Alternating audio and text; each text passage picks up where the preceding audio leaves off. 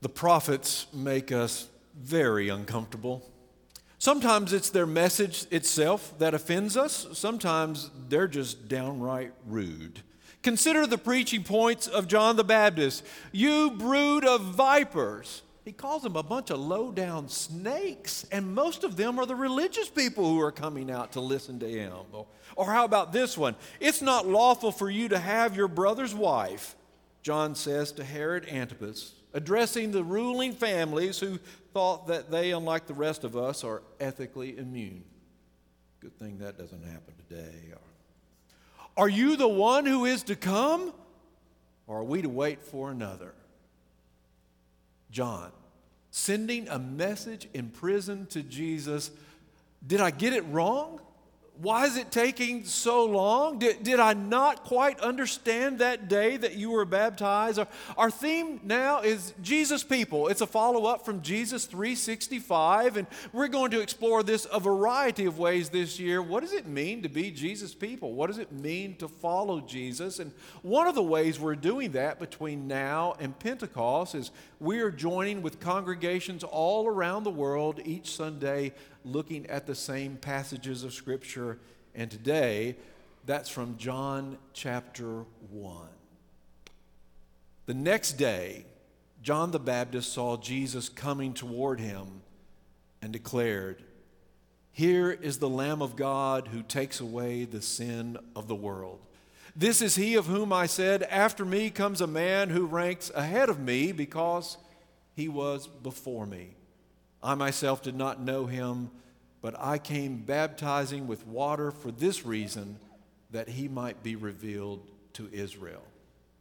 And John testified, "I saw the Spirit descending from heaven like a dove, and it remained on him. I myself did not know him, but the one who sent me to baptize with water said to me, 'He on whom you see the Spirit descend and remain is the one who baptizes with the Holy Spirit.' And I myself have seen and have testified that this is the chosen one."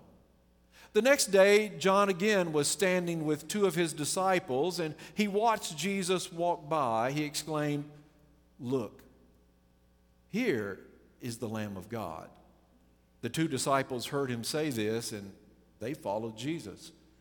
When Jesus turned and saw them following, he said to them, "What are you looking for?"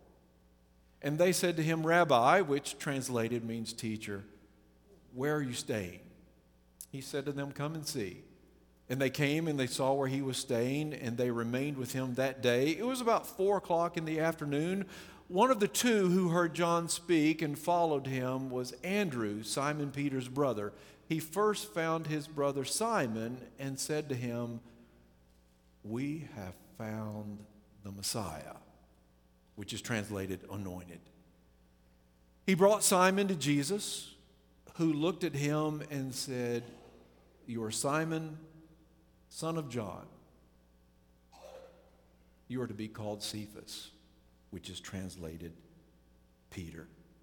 This is the word of God for the people of God. It was a beautiful day in Athens, Georgia, and the pastor was on the way with a group of friends marching into Sanford Stadium for a University of Georgia football game when they came upon the evangelist. He was a very large man who was standing outside holding up signs about the eternal damnation of drunkards and shouting out Bible verses that doomed all the people around them. And then one of those eternally doomed drunk people came up to him and confronted him. "Let me get this straight." Well, he didn't say it quite that fast. He slurred it a little bit. "Let me get this straight. I'm going to hell because I've had too many beers? Well, what about all the Big Macs and fries you've been eating, big boy?" And that's when he pokes him right in the belly, and he laughed. And he seemed quite amused by his own theological insight, and so he added to that, "Seriously, big boy, what about gluttons?" The evangelist stayed with his script, proclaiming all drunkards are hell-bound, and he did not react to this invasion into his personal space. But the one guy just would not let it go. "Maybe I'll see you there," he said, poking him in the chest and laughing as he walked away. But it wasn't funny. It was more than awkward. It was intense, and it was sad, and it was disturbing. Two people treating each other with contempt, hurling Bible verses at each other like verbal grenades. One of the pastor's Jewish friends happened to be there, who turned to the pastor and said, "Well, you see why I'm not a Christian." And the only response the pastor could offer was, I think they forgot to read the part about love one another and judge not, that you should not be judged. John the Baptist. He made people uncomfortable. Let's be honest, I think he still does today. There are some preachers I heard growing up that reminded me of what I thought that must be like. Well, that's what John the Baptist was like. Outspoken, a little mean, dressed completely out of style, and terrible table manners. There's the story, of course, of the two frontier pastors who were arguing with each other about whose church is more biblical, whose church is really the right church, and the Baptist preacher, realizing that he was losing the argument, finally blurted out, "Well, they didn't call him John the Presbyterian, did they?" The prophets, they've always been a troublesome bunch. On the one hand, it's thrilling to read about them. They're odd and they're unique, and their messages really are right up in our face. And on the other hand, we're offended by their haughtiness and their attitude and their actions and their message. Consider Elisha the prophet. Some city boys from Bethel make the mistake of sneaking up behind Elisha and shouting out not once but twice, "Go away, bald head." Pay attention, people. Two bears, by the way, this is just a wonderful piece of art. It has Elijah going up to heaven, and it has Elisha standing there with way too much hair, and those are two bears. Two bears come out of the woods and maul the boys, all 42 of them. And Elisha casually continues on to his appointment at Mount Carmel. They are not always a compassionate bunch, these prophets. Or consider Jeremiah the prophet, who stands up in front of a crowd of people and takes a clay pot and holds it over his head, and when he finally has their attention, smashes it to pieces and says, "That's you. That's what's going to happen to you. That's your future." And he was right. So much for comforting words from the prophets. Or consider Amos. The economy is great. The country's doing wonderful. The trade is up with all the foreign nations around them, and they are at peace. And the prophet Amos appears and tells them about the doom that is coming on them and how they're going to be invaded 20 years before it happens. He is laughed off the stage. It's not just his message, it's the timing. And he warns them as they live in luxury. He calls the women cows, condemns them for their winter and their summer homes. What they need, you say, is a good dose of religion. And that's just what the prophet condemns. God says, "I hate your festivals and your solemn assemblies, and I will no longer accept your burnt offerings or hear your songs." Pay attention. I apologize. Or in other words, God says, "I'm fed up with your worship services. I'm fed up with your offerings. I'm fed up with your bumper stickers and your music. What I really want is justice. How can you come and worship and then sell people for money? Let justice roll down like waters," he said, "and righteousness like an ever-flowing stream." That's what God wants. And even Amos cries uncle when God says, "This is what I'm going to do. I'm going to really judge them now." And Amos cries out on behalf of those very people, "Oh God, cease. I beg you. Jacob is too small. He can't take it. They can't take it. Not what you're about to do." And what did it get them, these prophets? Jeremiah was thrown into a cistern. Rumor has it that Isaiah was sawn in two, and we don't know how Amos got his. It's neither comfortable nor desirable to be a prophet. And no biblical prophet is on record as having asked for the job. Some even run from it. Now the word of the Lord came to Jonah, son of Amittai, saying, "Go at once to Nineveh, that great city, and cry out against it, for their wickedness has come up before me." Finally, a chance to tell the enemy, the real enemy, not your neighbor next door, but your real enemy, that God is going to get you and get you good. And Jonah runs in the opposite direction as far as he can go, and then he gets on a boat. And when God finally catches up to him, makes him an offer he can't refuse, and he goes and he preaches an angry sermon to those Ninevites, they actually listen. And they repent, and they pray, and they wait. Sometimes it's hard for us to imagine that God loves everybody else as much as God loves us. Not the people like us, those people. Do we really believe that God loves, well, you fill in the blank? And there's Jonah, after one of the most successful revival meetings ever, sitting down under a tree and praying, "Just take my life now, God. It's better to die than to live with this. I knew before I ever left home that you're a gracious God and merciful and slow to anger and abounding in steadfast love and ready to relent from punishing. I knew as soon as I preached to those people, you'd forgive them. All they had to do was say they were sorry." It's a disturbing turn of events when your God forgives your enemies.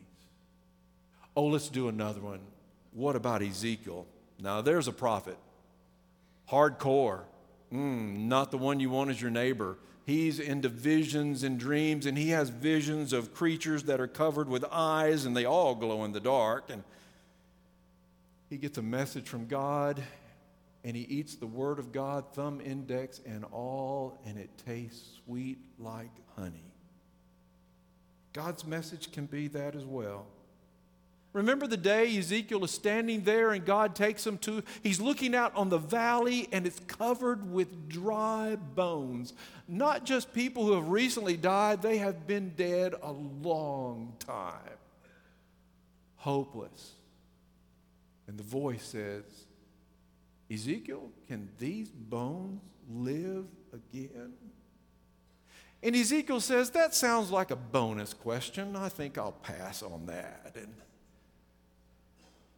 prophesy. Speak God's word. Speak it over these bones, and there's a rattling, and they come together, and the breath, the Spirit of God blows over them, and they live. People who had given up, people who thought they had no future, people who thought they had no life. And the story doesn't end with these Old Testament figures, for the hope is that once again the Messiah will appear. Once again, God has not given up. Once again, God's presence will be live and real and remember and will change the world. To be a prophet is to be the one who speaks for God, period. It's not about fortune telling, and it's not about making a fortune. It's about delivering God's message. As one person remarked, the prophets were drunk on God. In the presence of their terrible tipsiness, no one was ever comfortable. So let's go back to the role of John the Baptist, that prophet who's in the wilderness railing against these people. What's his real message? What's his real purpose? What's he really doing? "Look," he said, there he is. There he is. There's the Lamb of God, and right there in the first chapter of John, he lets us know what's going to happen in the last of the book as the paschal lambs are dying on the day of Passover. So Jesus will die, but that is not the end. the salvation, the joy, the purpose, the future. And when John pointed, people looked. When Jesus turned and saw them following, he said to them, "What are you looking for?" Isn't that a great answer? A great question. Isn't that a great response from Jesus? What are you looking for? Now we know today, if you're looking for something, you Google it. And you can find easily a list of the most Googled things in 2022. Of course, if you want to find that, you Google it. It's a vicious cycle you find yourself in. And I did find that list, just in different categories. The top person on the entire globe, the top person Googled the most in 2022, Johnny Depp. I know it's a little disappointing, isn't it? Just a little bit. And while we're in that category of people, the top actor or actress Googled, entire globe, the top actor Googled for 2022, Johnny Depp again. What is wrong with us? What are we doing with our lives? Yeah. The top movie search. This has nothing to do with the sermon whatsoever. Thor, Love and Thunder. We really are desperate. What are you looking for? I think Jesus is still asking that. What are you looking for? Maybe you're looking for the wrong thing. Maybe you're looking for the right thing in the wrong place. Maybe you're looking for the wrong thing in the right place. Maybe you're just so close to getting it right. What are you looking for, Jesus said. Their response, "Rabbi, where are you staying?" Come on. Come and see. Let's hang out. I think just in that little exchange, we have an understanding that faith is a journey, and Jesus knows that. It takes some time. And Jesus invites us on this journey, and we get to bring with us all of our questions and all of our doubts and all of our hurt and all of our anger and all of our expectations and all of our hopes. Come and see. And the response is, "You're not going to believe this. We did it. We found the Messiah." Turn the page. They follow him. Jesus calls and they follow him. Sometimes I think we get this whole idea of calling mixed up. We read about it so clearly in Scripture about Jesus calls people to follow him to be his students, and then it gets translated in pastors are called and missionaries are called and the rest of you are all on your own. And I don't think that's the biblical idea at all. I think teachers are called and custodians are called and engineers are called and parents are called and plumbers are called. It's finding what we're gifted for and what needs to be done and doing that as unto Christ. Os Guinness said it this way: to be called is to hear God whisper 3 things to you in 100 intimate ways. You are chosen. You are gifted. You are special. It doesn't matter what other people have said. It doesn't matter how other people have treated you. It doesn't matter about the disappointments you've had or the pain you've had. It doesn't matter what you've accomplished. Hear this. You are chosen.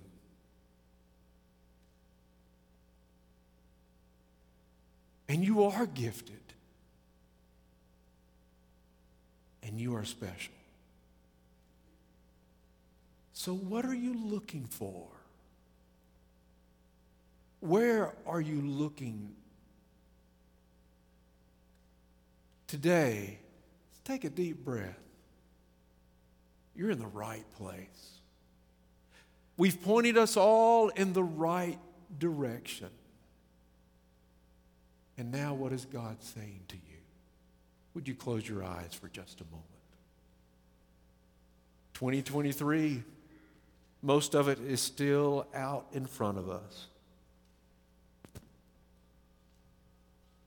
what's waiting for you. What new adventures and accomplishments, what new challenges, opportunities. You are chosen. You are gifted. You are special. Lord, would you wrap your arms around every single person in this room, everybody who's listening as we have worshiped today?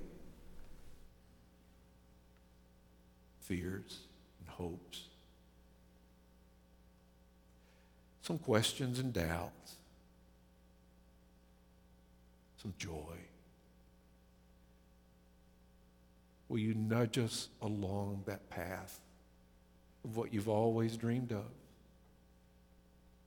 What you've always dreamed their life can be like, their families can be like, their work can be like. In Christ's name we pray. In Christ's name we pray. Amen. We're still worshiping. We're worshiping in Scripture. We're worshiping in our reflections. We worship with silence. We worship in song. And along the way, we think worship means listening. And how is God speaking to you this morning? If you've never begun that journey, no one's ever talked to you about that, no one's ever explained about inviting Christ into your life, about recognizing and saying, I think I need to stop doing this my way. I think I need to do this God's way. And give God a chance. Would you give us the opportunity to pray with you? You can come down during the invitation. You can find one of us after the service. We would love to share with you what it means to be a follower of Jesus. Or you've been looking for a group of people, look around. These people are awesome, except for two of them, but we know where they are in the room. They're awesome. And daily we're asking, what does it mean to follow Jesus? We're asking, what does it mean to go out into the world and go out into our schools and go out into our places where we work and go out into our neighborhoods? Where is God wanting to take us and how is God wanting to use us? Why don't you join us on the mission that God has given to us? Will you stand as we continue our worship?